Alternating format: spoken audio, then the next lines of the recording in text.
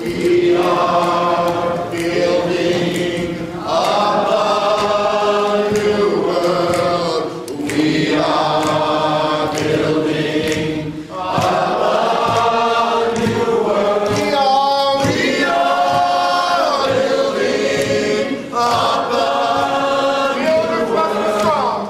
Builders must be strong. Beloveds, welcome back to The Word is Resistance, the podcast where we're exploring what our Christian sacred texts have to teach us about living, surviving, even thriving in the context of empire, tyranny, violence, and repression, the times in which we are living today. What do our sacred stories have to teach us as white folks about our role in resistance, in showing up, and in liberation? My name is Reverend Ann Dunlap. I'm a pastor doing community ministry for racial justice and solidarity here in Denver, Colorado. You can learn more about me at fiercerevremedies.com. I'm also the faith organizer for Showing Up for Racial Justice, or SURJ, nationally, and this podcast is a project of SURJ Faith. SURJ is a national network of groups and individuals organizing white people for racial justice. So we want to remind folks that this podcast is designed for white people talking to other white people about race and white supremacy. Of course, this isn't meant to be white-only space, and we would love to hear feedback from folks of color about how we're doing. Nevertheless, we want to be clear that white people like us, like me, have a responsibility to commit ourselves to resisting white supremacy, to speaking up and showing up and disrupting white supremacy where we find it, including in our own Christian tradition. The word is resistance. I'm happy to tell you that we're here in Denver when I last joined you, just in case you were worried about me. In the last week or so, the clouds have come and we've had some good rain, and the high temperature has dropped about 15 degrees. I'm grateful because this means I can sleep again, feel like I can move again, think a little bit again. The heat, I'm telling you, it hung on me, dragged around with me like sandbags in my skin. Kind of like the way that parable I talked about last time, drug around on me is what I want to say, drug around on me, even after I posted up that podcast, even after I tried to give it a rest inside my head, my heart, but the weeds and the wheat and the enslaved people nobody talks about just wouldn't let me go. I'm still fighting with Jesus about it. I'm still wrestling off my own need to fix it and make it better and to sit with the truth of what I myself said. Sweating over it. Exhausted. Still wrestling. So imagine my surprise when after a couple of days after posting up my last podcast, I took a look at the next set of lectionary texts. Jacob wrestling with a stranger at the Jabbok. Okay, God. Very funny. I appreciated Nicola's reminder last week to linger in the divine love, to remember that even when we are fighting with Jesus, we are still held by so much divine love, we hardly know how to understand it. Because this work is hard, y'all. When I am anguishing over something like I anguished and still am anguishing over that parable, or over the whole state of the world, I have to be reminded sometimes to linger in the divine love, to rest, to take my whole heart tincture and drink my hawthorn tea and pray and rest. And God, I am so, so thankful for the cooler weather that makes lingering feel more possible, that makes rest feel deeper. I needed the rain. Courage, sisters, don't get weary. Courage, brothers, don't get weary. Courage, people, don't get weary. Roll away, belong. I'm still wrestling though, y'all, just to be clear. I still don't have any answers about that parable. Still, I find Jacob's and Jesus' stories this week to be helpful. A reminder, if you will. I'm not the first to have wrestled. Won't be the last. I have a tender spot for Jacob. This is a Dr. Harding story, of course. My very first boarder at Iliff School of Theology, Dr. Vincent Harding, was a guest in my first year colloquium class. He spent time with us, had us introduce ourselves and our mamas and our mamas' mamas. Something about his work with us, because it was always work with us, never lecturing at us, made me think about my own family history on this continent. So after class, I waited until I could speak to him. I thanked him for being there and such, and then I asked, Dr. Harding, my family's so... I don't even know what to do with it. I know my ancestors had... I know we killed Native... I don't know what to do with all that. What do I do, Dr. Harding? I wanted an answer. Honestly, I wanted him to fix it and make me feel better about it. And looking back on it now, I know this is a common thing white people do, bearing our soul confessions to people of color and expecting them to fix it for us. And I feel a little chagrined with myself about that now. Dr. Harding was gracious with me, though. He smiled gently and said, Sister, I would say, wrestle till you get a blessing from it. That was all. Wrestle till you get a blessing from it. You notice he didn't actually fix it for me. Right. Also, I'll note that that was 11.5 years ago and I'm still wrestling. So I mean, it's an answer, of course, but not the kind of answer that's going to fix everything by next Tuesday. Wrestle till you get a blessing from it. So, yes, I have a tender spot for Jacob's story here. He's an interesting character, Jacob, part trickster and part... Here we find him on the verge of meeting up again with his estranged brother Esau, after finally getting out of the clutches of his equally tricky Uncle Laban. Jacob is on the edge of the Jabbok. It's nighttime and he's alone, and I have to wonder what he's thinking about. If he's at all uncomfortable, worried, anguished. If he's wondering what kind of welcome he will receive from Esau, pondering the 20 years he's given up to Laban under some rather tricky terms. I wonder what he's feeling when that stranger shows up and commences to wrestle. They wrestle each other until dawn, that liminal time in between that is neither night nor day, neither light nor dark. The stranger wants to be done, so they whack Jacob in the thigh, which hardly seems fair, I think. But even with his hip out of joint, Jacob demands a blessing before he will let go. It all seems a little backwards to me. Started Jacob demanding a blessing, and not the other way around. Jacob wanting out, and the stranger demanding some kind of token or price or lesson from Jacob before letting go. That's usually how those heroic stories go, isn't it? Such a curious story, this one. Jacob is changed. He's injured and never quite recovers. And his name, that is his identity, perhaps even how he understands himself, is changed to the one who wrestles with the divine in humans. And somehow Jacob/Israel, heel-God wrestler, understands that what happened there by the Jabbok was that he faced the divine and lived. Even still, Jacob/Israel limps off as the sun rises, never quite the same person he was before he wrestled till he got a blessing, and a wound, from a nameless stranger by the Jabbok River in the liminal time between day and night. As I think about this story, in light of my own wrestling, prompted by Dr. Harding, my own wrestling as a white person confronted with a history that is complicated and a future that is as yet unknown, but deeply connected to that complicated history.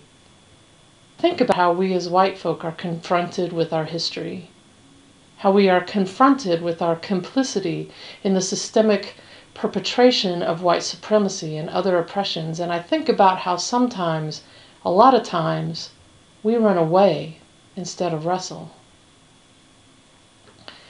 There is this thing called white fragility. Maybe you've seen some of Dr. Robin DiAngelo's work about this. Basically, she describes the way white folks get defensive and deflective in conversations about race and why that is. I do it. I recognize it now as the little voice in my head that says, "But," when I read or hear something about racism that makes my white self uncomfortable. I sometimes talk about it as white grief, the way we white folks practice anger, denial, bargaining when we are confronted with the fact that we have been lied to about the way of the world, and that we've been content and comfortable with that lie. Kind of like my last podcast, how I felt about that parable. And I invited us then to stay in the discomfort, to go deep with it, to wrestle with it. And what Jacob can teach us is to engage in the wrestling rather than run away from it. Engage it and demand a blessing from it, though clearly the blessing is not something sweet and easy, and certainly does not fix everything by next Tuesday. No, Jacob still has to go meet Esau on that aching, out-of-joint hip, that never quite unhurt again leg. The point in engaging in the wrestling, you see, is to not stay the same. The point as white folks in wrestling with the reality of white supremacy and how it is embedded in us is to not stay the same. The wrestling should change our behavior. It should change our practice. It should change our self-understanding. What I mean is, when we wrestle with whiteness, perhaps we will come to realize that white is not the name given to us by the divine. And it will hurt to realize this. It will hurt like a heart out of joint to stay awake and aware to the harm white supremacy does every day, how it shows up everywhere, all the time, including in us. We will not be the same once we choose to wrestle beside our own rivers in the liminal time between night and day. Jesus is wrestling beside his own body of water when we find him in Matthew 14. It's funny, the lectionary has had us for weeks in Matthew's different teachings and parables of Jesus, and then we hop over here to Jesus trying to get away from the crowds in his boat. We miss the crucial part of the narrative, which is the this that Jesus hears about in chapter 14, verse 13, the execution of his cousin John the Baptist by Herod, recounted in the first part of chapter 14. Of course, the execution is blamed on a girl child who has zero structural power, so let's be clear, Herod got done what he wanted to have done, namely the murder of John, in direct response to what Herod is hearing about Jesus. Back in February for Transfiguration Sunday, I pointed to this same story as crucial in Matthew's narrative. Jesus changes when his cousin is murdered. In February, I said, what I want us to see is that the persecution of John the Baptist by Herod is a key factor to Matthew's story. The tension around Jesus increases as we move through the gospel, and that tension is often tied to John. Jesus has to have an eye on what has happened to John for doing almost exactly the same things that Jesus is doing now. John, arrested, jailed, executed. Now when Jesus heard this, he withdrew from there in a boat to a deserted place by himself. That's the verse, 14:13, that comes immediately after Jesus is informed of John's execution. This is the first time in Matthew's narrative that we see Jesus actually trying to get away. And between now and the Transfiguration story in chapter 17, it happens repeatedly. Jesus keeps trying to get away, but he keeps getting interrupted by his disciples, crowds, by challengers, even by the weather. He keeps teaching and healing and dealing with challengers, but I see something has shifted. We see the strain on him, how he treats the Canaanite woman, for example, how he starts warning his people, and he keeps trying to get away. Maybe he's trying to get away to deal with the shock of John's execution, to figure out what it means.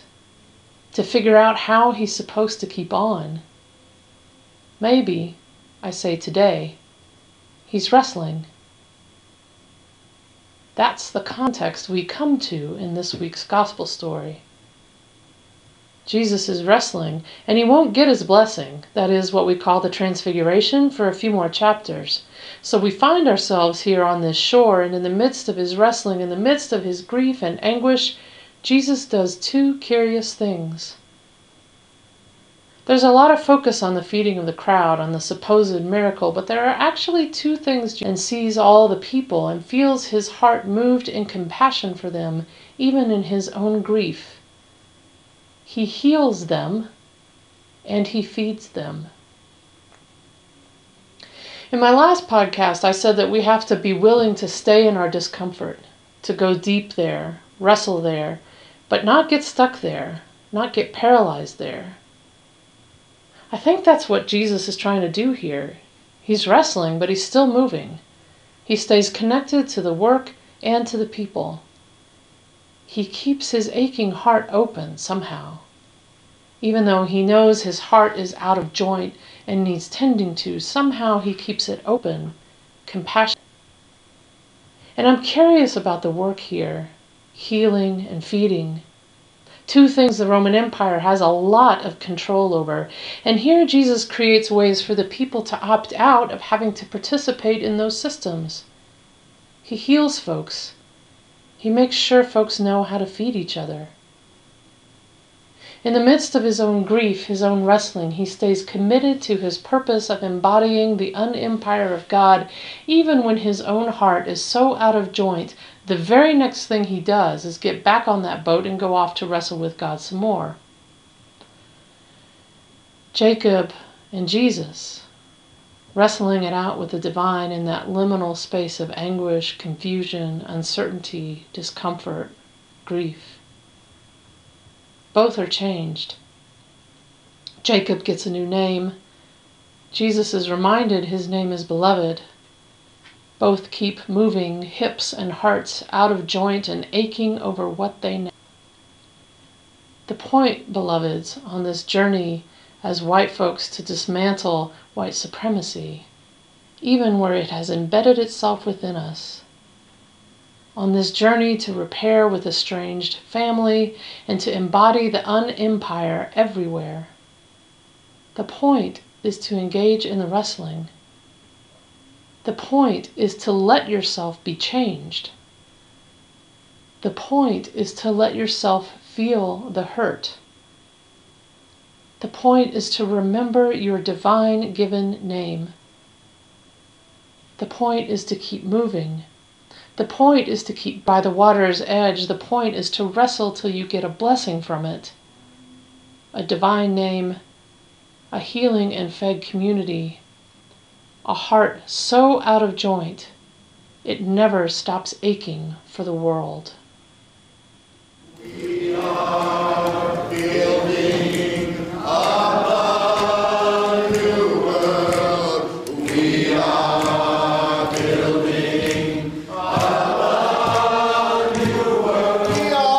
We are building a new world.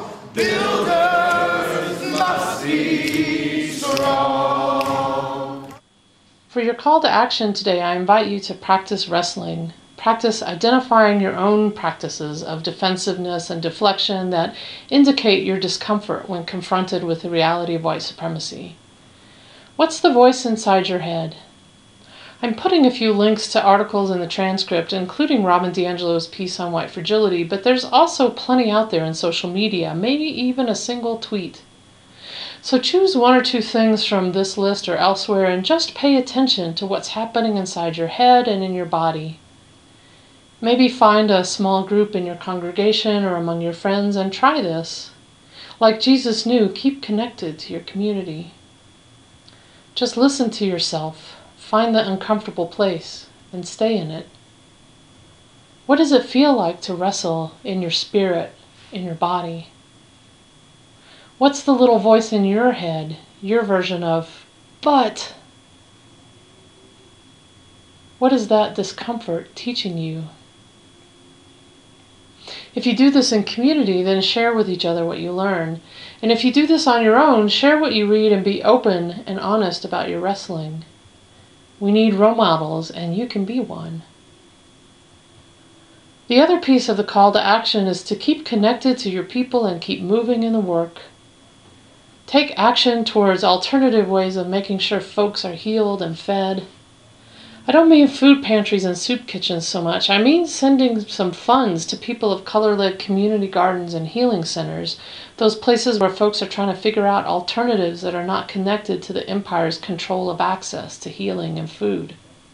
Or maybe your spiritual community has some land that could be given to folks of color for producing food and healing herbs, and space for healers of all sorts to practice so that all have access to care.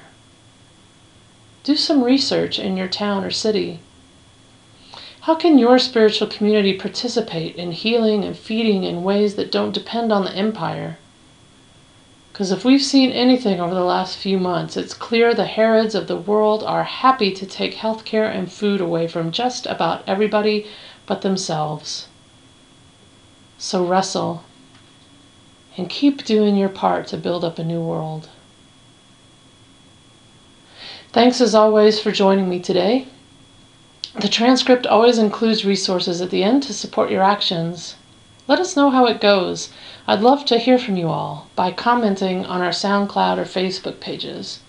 We'll be back next week with Margaret Ernst giving us a resistance word for the text for August 13th. You can find out more about Surge at showingupforracialjustice.org and our podcast on The Word is Resistance. You can interact with us there if you have questions or need help with action ideas. Transcripts are available as well as on our website, which include references, credits, and copyright information. The music you hear is a live recording of a song gifted to the Freedom Movement by Dr. Vincent Harding. We are building up a new world. The group you hear singing is No Enemies, a multiracial group of activists and musicians here in Denver, Colorado, who come together for movement choir practice to bring singing back into direct actions and other movement spaces. This particular choir practice is from December 2014, being led by Minister Darrell J. Walker. We are deeply grateful to the Freeney Harding family for letting us use the song for this podcast. Big thanks to our sound editor this week, Colin Matheson. Thank you. As always, blessings to all of you in all that you do to resist injustice and in all that you do to build up a new world. Blessings in your wrestling. Love and liberation, beloveds. Love and liberation. Until next time, I'm Reverend Ann Dunlap. Thank you. We are building up a new world. Building